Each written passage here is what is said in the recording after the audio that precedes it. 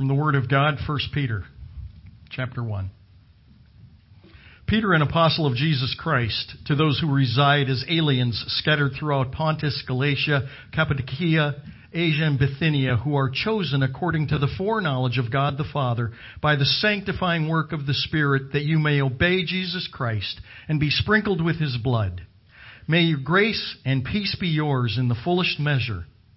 Blessed be the God and Father of our Lord Jesus Christ, who according to His great mercy has caused us to be born again to a living hope through the resurrection of Jesus Christ from the dead, to obtain an inheritance which is imperishable and undefiled and will not fade away, reserved in heaven for you, who are protected by the power of God through faith for a salvation ready to be revealed in the last time.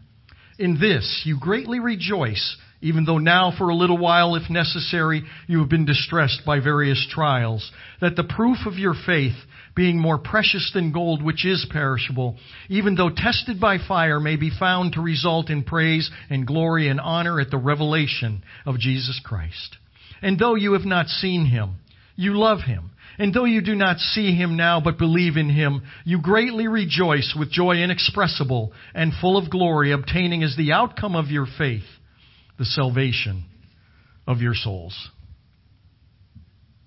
We commonly call this day Easter Sunday. In ways it's unfortunate, but sometimes things get such a traction that it's just hard to break out of them. And there's all kinds of misunderstandings of where even the word Easter came from, and that whole thing with the bunnies and the eggs and everything else, all of which serves to, if you let it, become a distraction.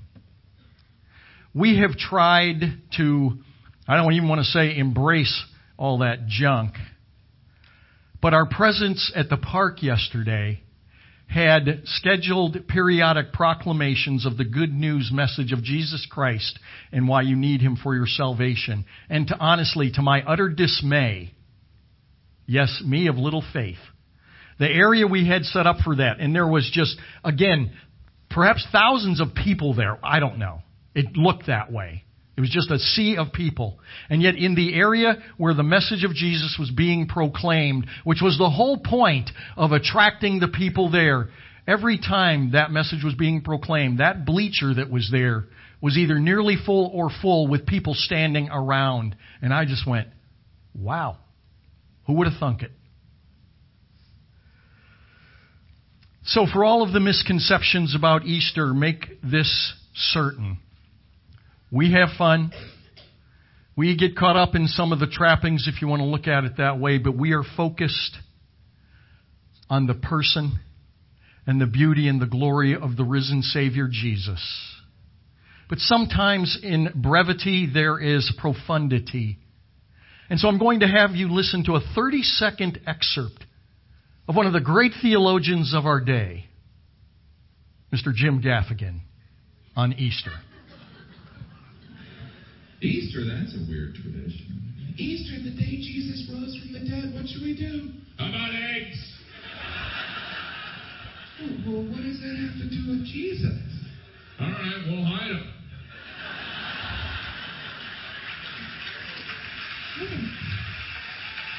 I don't follow your logic. Don't worry, there's a bunny.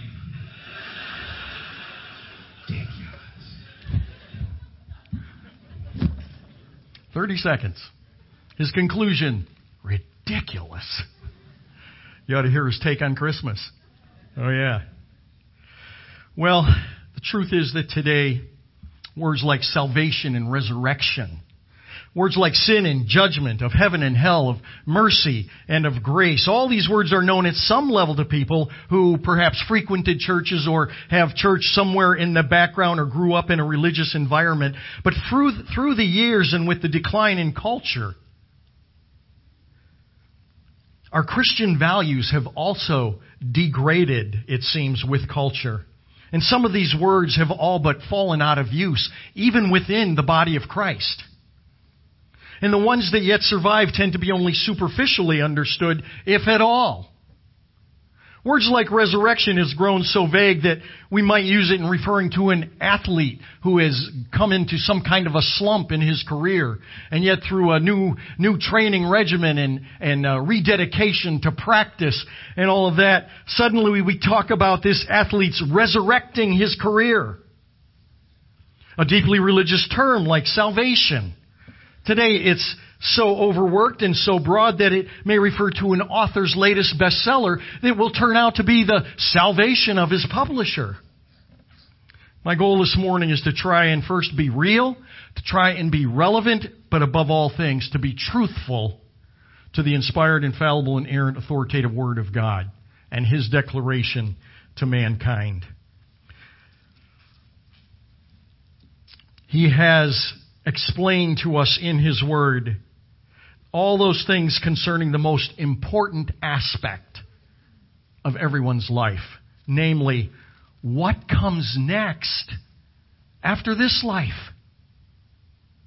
What comes next after this life? Now understand, I'm going to give you the three broad groups that I just kind of threw together that I think summarize all the iterations that would fall basically under one of those three ideas of how people today view what is after this life. The first one is what happens to us after this life? Nothing. We just cease to exist. We go out of existence, ashes, ashes, dust to dust, nothing more, nothing hereafter. There is no afterlife of any kind, any way, shape, or form. When I think of all of that, I always think of Carl Sagan, the late cosmologist, who died as an avowed atheist. His wife, Ann Durian, was approached after Sagan, who was so well known and renowned as an atheist. People would ask her, so did your husband, as sometimes happens, comes face to face with death, did Carl turn and come to some kind of a faith in God? And she said categorically, oh no. No. You see, we understand. We know that there is nothing after this. This is all that there is. And you see, and here's how Satan works in the craftiness of words that evoke emotions. Listen to this. It sounds, because we know that there is nothing after this life. It caused Carl and I in our 20 years together in marriage to seize the moment, to embrace every moment, and to savor it all. So that now, because we know that we will never see each other again, we just put everything into that and invested in it and got every drop out of it that we could. Words to those effect. Isn't that sad? What happens after life? Nothing. The second one.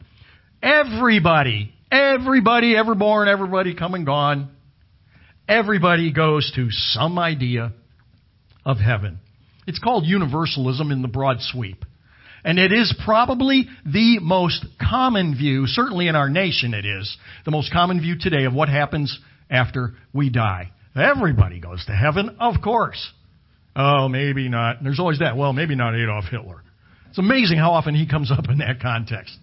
But basically, everybody, when they die, they're going to go to heaven. Third category.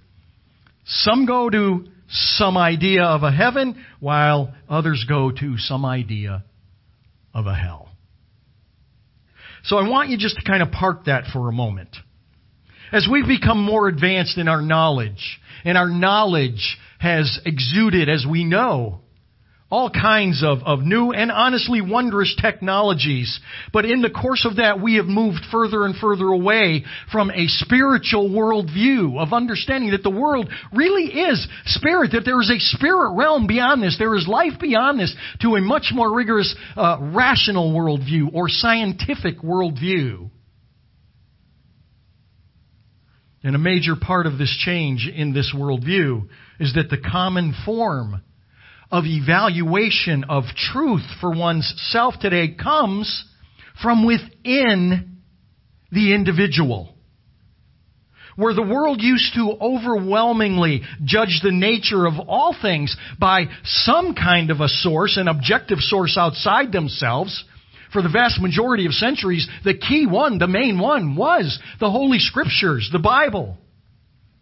But whatever it was, everybody resorted to basically something outside themselves. But that too was gradually abandoned for the ever-changing source of truth now being defined and derived by one's personal senses, one's personal feelings, one's own logic, one's own reason, and one's own knowledge of the universe, which is exactly why there is also an ever-increasing atheism today. Atheism, without God, the disbelief in the existence of God in the world today. There simply, with all of our amazement and wonderment and technology, there simply is no need for a God. Now stay with me. This does get heady. Remember, Mr. Theology is your friend.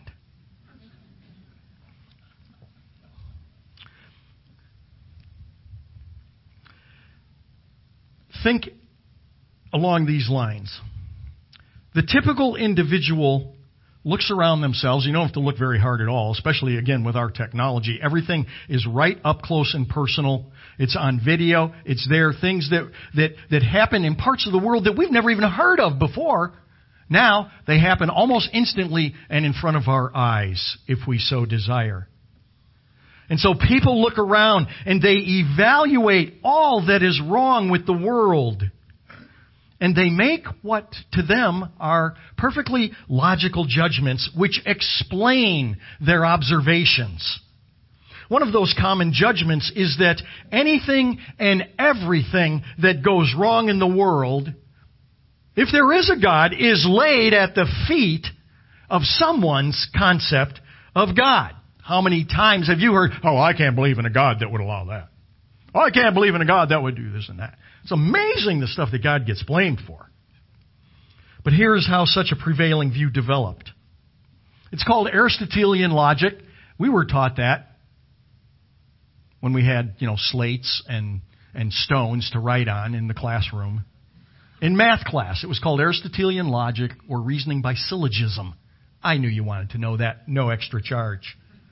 Here's how it goes. If there was a God, and He is good, there would be no wrong in the world. But there is wrong in the world, and therefore there is no God. Now, of course, the Christian view steps in. The Christian view says, no, wait, no. God is good. He is, and He is there, and He is good. But they say, no, if God is good, again, He would not allow anything bad in the world. But there is bad in the world, therefore there is no God. The same syllogism, reworded. And to many people, again, this seems perfectly reasonable, perfectly logical. But the argument is terribly, lethally flawed due to the assumptions in the argument. You say, well, what assumptions? You see, if God is good, He would not permit evil in the world. That's an assumption. Well, who says? Who says that if God is good, there would not be evil in the world? He would not permit it. I say, you say, well, who says? And they say, well, I say. I go, well, that's very interesting. No, see, they say, and here's again, where is truth derived? It's derived from within now. Well, if I were God, okay, stop. Exactly. If I were God, and this was happening over there in the Middle East, I would step in and it would not happen. If I were God, there wouldn't be these avalanches that kill all these people. There wouldn't be earthquakes. There wouldn't be famine. And there wouldn't be feast. Everybody would be fed. Nobody would be hungry. If I were God. And we paint the picture. And what is amazing and ironic in that is that the picture that people begin to talk about and describe is very, very much in tune with the heaven of the Bible. And you know what? That shouldn't even be surprising to us. Because we are told in the Bible, in the Old Testament book of Ecclesiastes, written by Solomon, in chapter 3, verse 11, that God has placed eternity in our hearts. Everyone that has come into the world already has a sense that this isn't all there is. There is something else. Now, it can be repressed and be suppressed and everything else that Paul goes into in Romans chapter 1 in particular. All that takes place. But God has set this notion that this isn't it. There is actually a beyond. Back to what I said a few moments ago. We Christians also, unfortunately, tend to evaluate the world around us through our senses and through our logic and our knowledge of the universe. And that pesky reality called wickedness and tragedy and injustice are constantly making their presence known. And so we have this conflict going on within us. Well, enter, according to the theological phrasing of it, enter the problem of evil, as it is called. Again, why do bad things happen to good people? The problem of evil. The converse is also true. Why do good things happen to bad people? It's not new. Psalm 73, a psalm of Asaph. Go look at it when you get home if you're curious. He's bellyaching and moaning about exactly this precise issue. What does the Bible say to mankind about this problem of evil and its solution, both now and ultimately later on? Well, to understand this, remember Mr. Theology is our friend, we've got to go all the way back to the very beginning of this book, the book of Genesis. And in the book of Genesis, we open up, God makes man.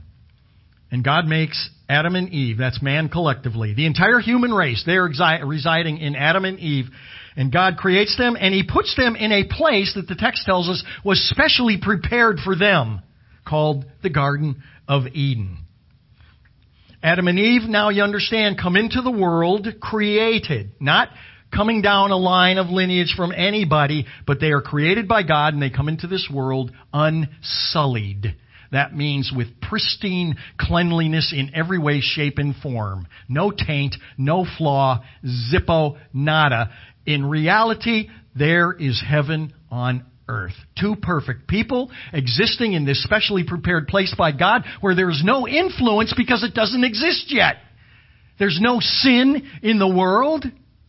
And so everything works as it's supposed to. And Adam and Eve have this friendship, this fellowship, this communion with God going on, and they don't even know it's unique. God says, good morning. They say, hey, yeah, good morning, Lord. And they talk, and He's that close and personal. And because God loves them, and because God created them with a free will, which we're going to talk about in a minute, God wants them to keep experiencing this heaven on earth with all the attendant blessings and His favor in their lives. But now God, you see, in His perfect wisdom, created them with the freedom to listen to what God says is right or to ignore Him and do what they feel is right. But God knows everything, which means He knew how this was all going to go down, and yet knowing that, He still gave them this prerogative of freedom to choose. Why? Why didn't He do it differently? God, He's certainly creative. He's a creator. He could have done something creative, something short of, let's say, physical incapacitation to curb one's bad choices or to curb one's freedom of will that lead them to make bad choices. Well, okay, like what? What might you suggest? Well, okay, how about a contract? Another name for contract is a covenant. How about a contract with spelling out, if you do this, here's what I'll do. If you do this, here's what I'll do. If you do this, here's what I'll do. If you do this, here's what I'll do. And if you do this, here's what I'll do. And if you don't do this, and I've said to do it, here's what I'll do. But if you do this, and you do this, you do this, and I'll do this, this, and this. There it is. It's there. It's laid out before you. Maybe that. Yeah, that's a great idea. That would have to be better than what we have right now. Well, if you've ever read your Old Testament, you see that is exactly what God had arranged with His people. God made a covenant. He made a contract. And God summarized that contract through Moses. putting them into 10 laws or commandments. Not suggestions, by the way, but commandments. And he promised contractually that he would bless them if they just obeyed the contract. God would treat his people with absolute defined fairness by his system of reward, and if they didn't, his system of punishment. That system collectively is called the law of God.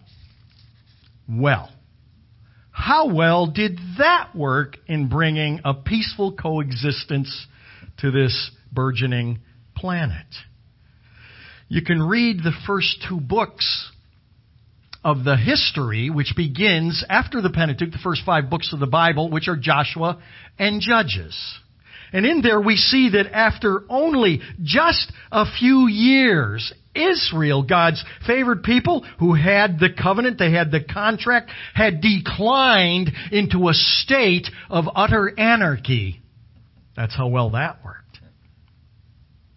But you see, it didn't work because they were incapable of holding up their side of the contractual agreement with God. And so what they needed was to throw out that contract or covenant, and we need a new covenant.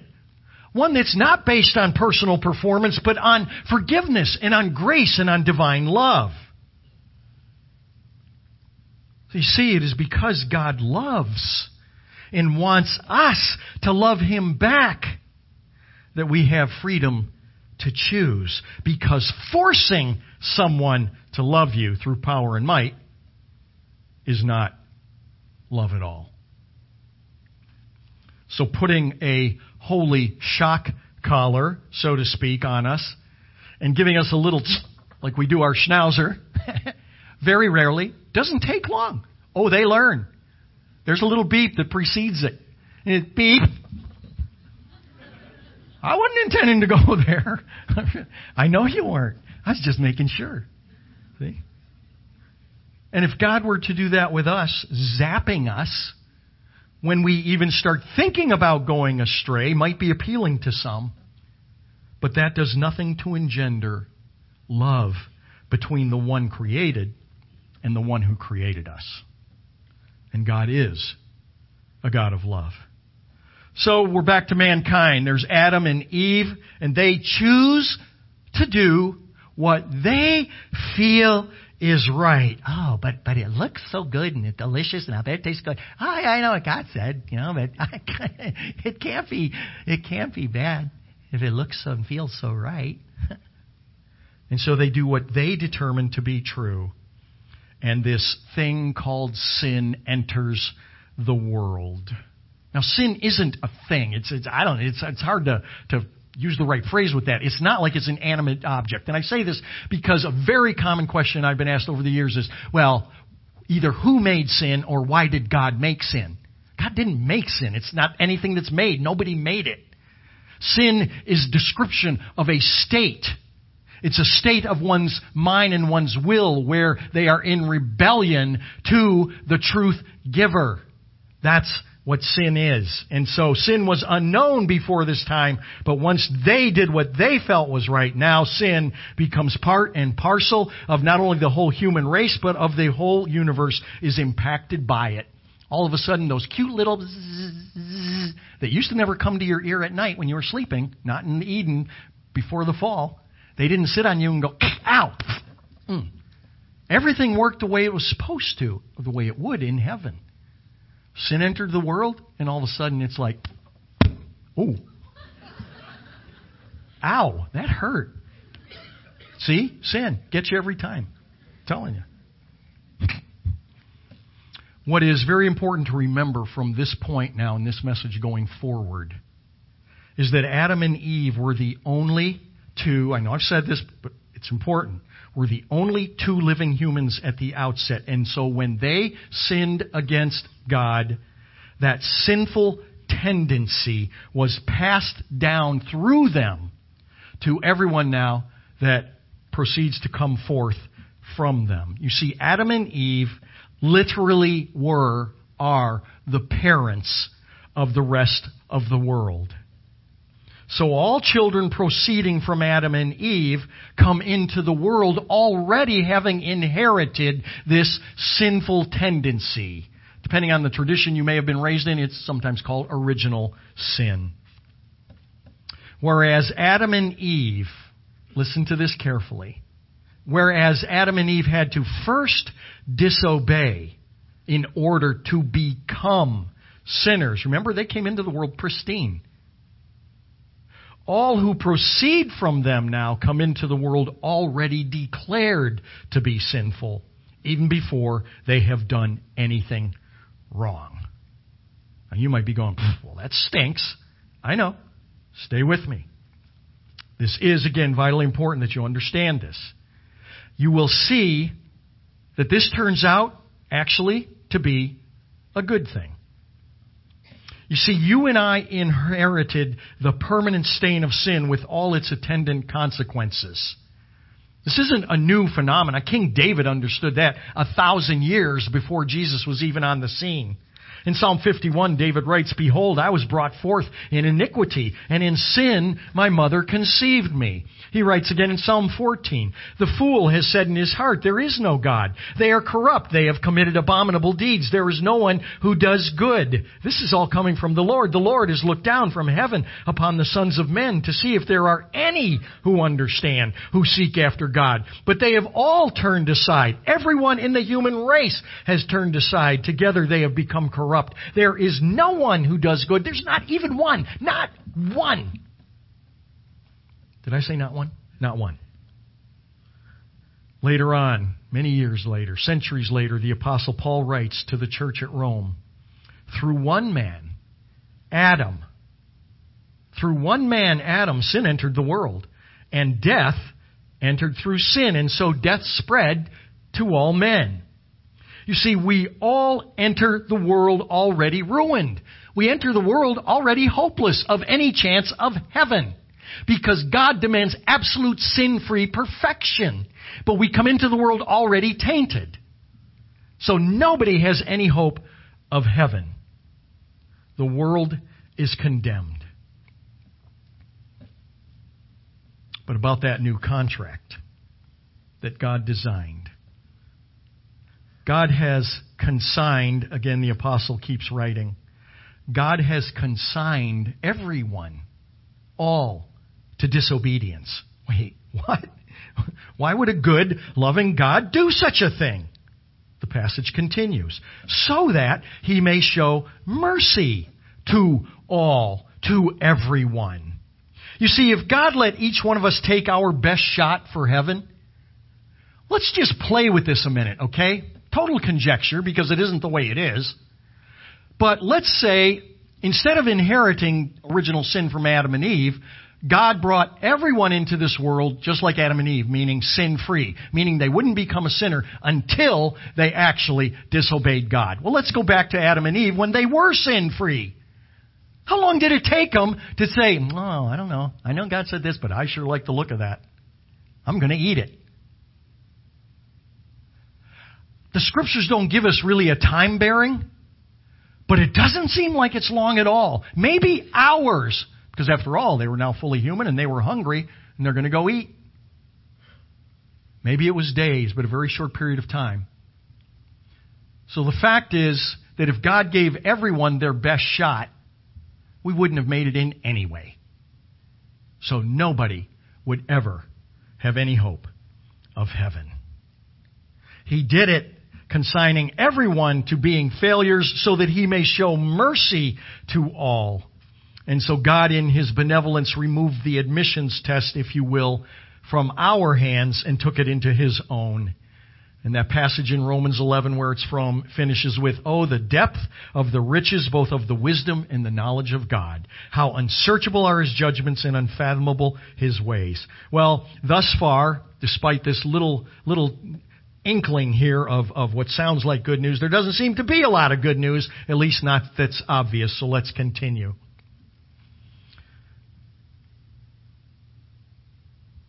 The reason that there is such a growing lack of faith around the world in the God of the Scriptures is because there's really no compelling reason to be afraid or to question or to wonder, going back to those three categories at the beginning about people's view of what happens after this life. And this is exactly why so many pastors and so many authors today, supposedly Christian authors and pastors, soft pedal or completely skip over the Old Testament, which is 2/3 of the entire Bible. Well, boy, people aren't going to like this kind of a message. And we're all about growing and being cool and hip. So we'll just skip the bad stuff and we will jump right ahead to the good news. And I believe that this is exactly why the state of the Christian church, especially in countries where they are prosperous, like North America, are in such a dismal state of repair and so utterly wayward from any semblance of biblical truth. If you skip the truth and the totality of what God offers to us to save us from, if we understand what we can be saved from, and why we all desperately need a Savior, the gift of salvation isn't very enticing. If you have no idea what you're being saved from, it's like, I don't know. Our problem today, theologically, is there is hardly any bad news, so to speak, preached anymore. So the good news just isn't all that good. There's just no reality to the prospects of anything less than heaven. Let me try and illustrate this to make this more clear. I'm going to describe to you two different scenarios, similar but different, that you may have had personal experience with. If you haven't, you certainly have heard either from someone or read about. And so you'll know these. I trust these will convey what I'm trying to say here. How many of you have ever had a flight delayed either by weather or better, by mechanical issues? Delayed or canceled outright, right? Okay. And if you haven't never flown, then you know that that's out there, obviously. Okay, we're keenly aware of that. Well, if there is any gratefulness at all on the part of the passengers when an airline goes through its procedures and it tries to, you know the spiel, right? In the unlikely event of a water landing, it's like, I hope it's unlikely, there is a flotation device under your seat. Notice where the exits are and everything else. And what does anyone who's flown for more than one time, what do? I'm in the magazine. I'm doing the crossword puzzle. Whatever. And so this is just kind of something that's just, okay, we're going to be even more late departing from the gate because you're going through all this nonsense. And then your flight gets canceled because of some kind of mechanical issue. And you're like, oh, for the love. For all the millions and millions of dollars the airlines have, you can't get anything right. True story. So there I am in the airplane. I used to have horrible times flying. Okay. Just terrible luck with getting out of the gate on time. But my touch point, my hope, my moment was as soon as I go through those doors and I'm on the plane. Because there was like, you're good now, baby. All right. Well, there I am. I'm on the plane. And I'm waiting. I'm like, well, whatever. And then the pilot gets on. Oh, yeah, good afternoon, ladies and gentlemen. It seems that one of our batteries here in the cabin have died, and we're not allowed to take off without that battery being replaced. Now, it's not a big job. The good news is it takes about 10 minutes to replace that battery. And I'm sitting there going, wait, come on. It's a battery, right? Come on. I mean, this is a highly technical aircraft. What does this battery control? The emergency lights or something? We can go. Come on, I got a connection to make. The danger's not real. Give me a break. The good news is it takes 10 minutes to repair. The bad news is we don't have a battery. Seriously.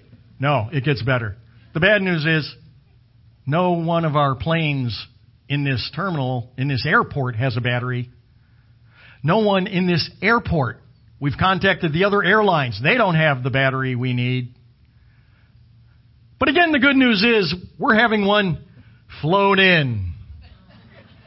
But once we get it, it'll only take 10 minutes to fix. Woo! Okay, yeah, that makes everything cool. Okay, right? If there's any gratefulness at all on my part, right? And believe me, there isn't. But if there is any, it's what I'm going to call a theoretical greatness. Why? Because the danger isn't real. The danger is only theoretical. And so we're sitting in front of a very positive preacher who never talks about anything from the Old Testament, never talks about what it is we're saved from. Only that we're saved. Jesus loves us. And God loves you. And He can't do enough for you. Scenario number 2 now. LaGuardia Airport, New York. Beautiful morning. Pristine sky, blue, a few clouds in the skies, 19 degrees outside. Planes on the runway making a very routine, standard little jaunt down to Charlotte, 2-hour trip. No big deal. Flight 1549, the passengers board. They get into the plane taxis, it's out there, they're taking off. I'm sure few, unless again, it's the first time they've flown, right? Then they're like, and they're looking at everything and every noise is unnerving and all. But, so they go up, plane takes off, 3 minutes into the flight. 3 minutes.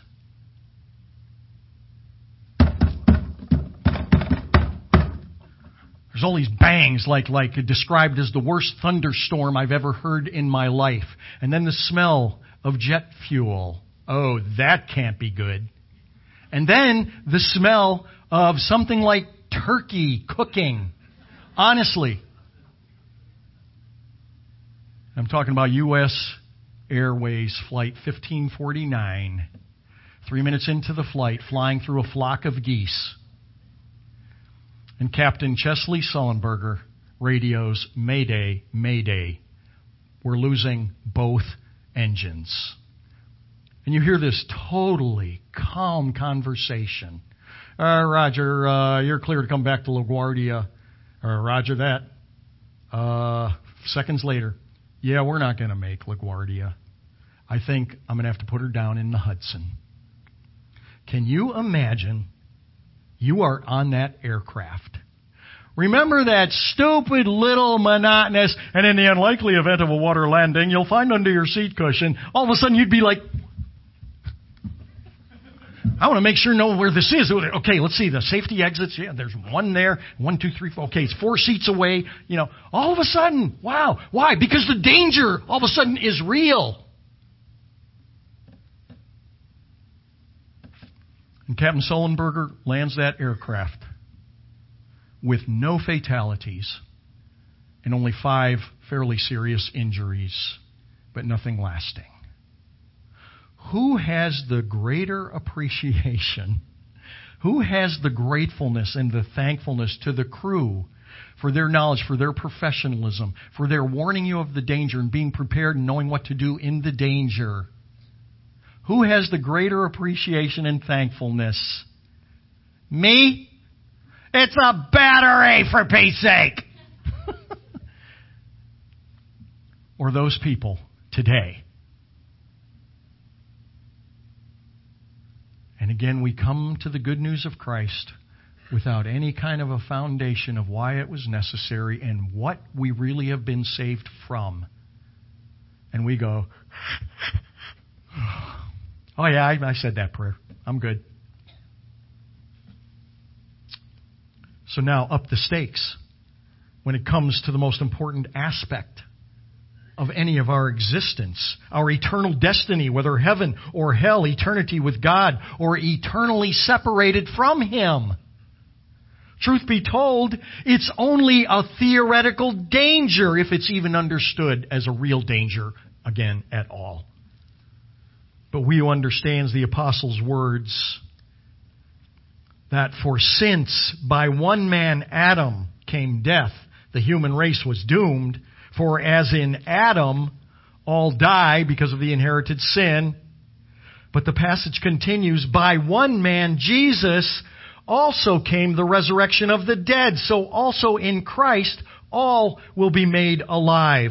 So God came and did Himself for us all that He demanded in that life of sin-free perfection, because He knew we never could. And the resurrection is the unarguable proof that Jesus was indeed who He said He was. Because if He wasn't, if He was just another man who had descended from Adam and Eve, He too would have already been condemned and would have been going to that cross paying the price for His own sins. But the empty grave is irrefutable proof that Jesus was the perfect, sin-free substitute Savior. For God states the wages of sin is death, but death could not hold Jesus in the grave because He had no sin. Again, which is what empowers death, which is both physical and spiritual. So what Jesus did was He lived for you and me. He was punished for you and me. And He rose again, showing that death had, in fact, been defeated. We were all condemned to a Christless eternity. But God said, I got this. And yet, we still have freedom to accept or reject what God has gifted to us. And all we need do is believe it and receive it. But as many as received Him, John writes, to them gave He the right to become the children of God, even to those who believe in His name. Again in John 5, truly I say to you, he who hears my word and believes Him who sent me has eternal life and does not come into judgment, but has passed out of death into life.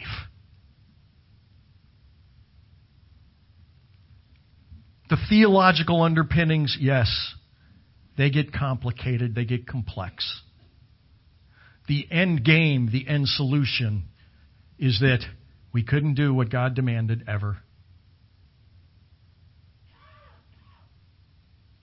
And because He loves us, He gives us the perfection we need. He's a just God, so He had to punish the sin that sin requires for each of us. And so at the cross, God took that punishment of my sin and your sin on Himself. And then He paid the penalty, which is separation from God. You say, well, wait a minute, how can the Trinity be separated? I have no idea. It blows my mind to even try and think about it. But Jesus on that cross, you'll remember, said, my God, why have you forsaken me? And spiritual death is separation from the Father in some way that I can't even understand. God the Son, for that time, was separated from the Father. But sin is the power of death, and Jesus had no sin. And so the door gets rolled away, and Jesus stands before mankind, accomplishing for us eternity, and says, here, it's yours. Do you want it or not? And you're free to choose. And so whatever your spiritual pilgrimage this morning is, whatever path you're on, whatever state, however far down that line you are, or whatever game you might be playing with the Lord God, everyone will stand in judgment. Everyone. And I tell you as simply as I can, when you stand before God, and God should say, why should I let you into my heaven? If you start pulling out your resume and you start listing off all that, well, I did this, I tried not to do this, and I made some progress there. But He's going to say, wow, you were a pretty good person in your life. But pretty good doesn't cut it up here. It's only perfection that counts. In fact, the Scriptures say that all our goodness, all our good works, all those things we can try and whip up and present to God to say, here, love me. God says those are all like filthy rags because they're not perfect, and He only accepts perfection. And so we go to the prophet Isaiah, again, hundreds of years before the Messiah even came. And he says, I will rejoice in the Lord, for He has clothed me with garments of salvation. He has clothed me with the cloak of righteousness. And so the person who understands the gift and has received the gift, when God says, why should I let you in? Don't start rattling off the resume. It's because I have accepted the gift of my substitute, of my Savior Jesus, and therefore you have to see me as being as perfect and sinless as Jesus himself is. That's what it means to be accounted or credited as righteous, as Paul says at length in the book of Romans. Is this Jesus your Savior today? I mean, really. And then a harder question, is Jesus your Lord? That means you're king, the one who calls the shots.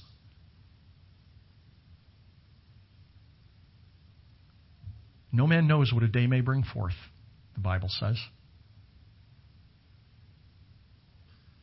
Don't put it off and don't play games, because God knows the heart. Let me have you stand.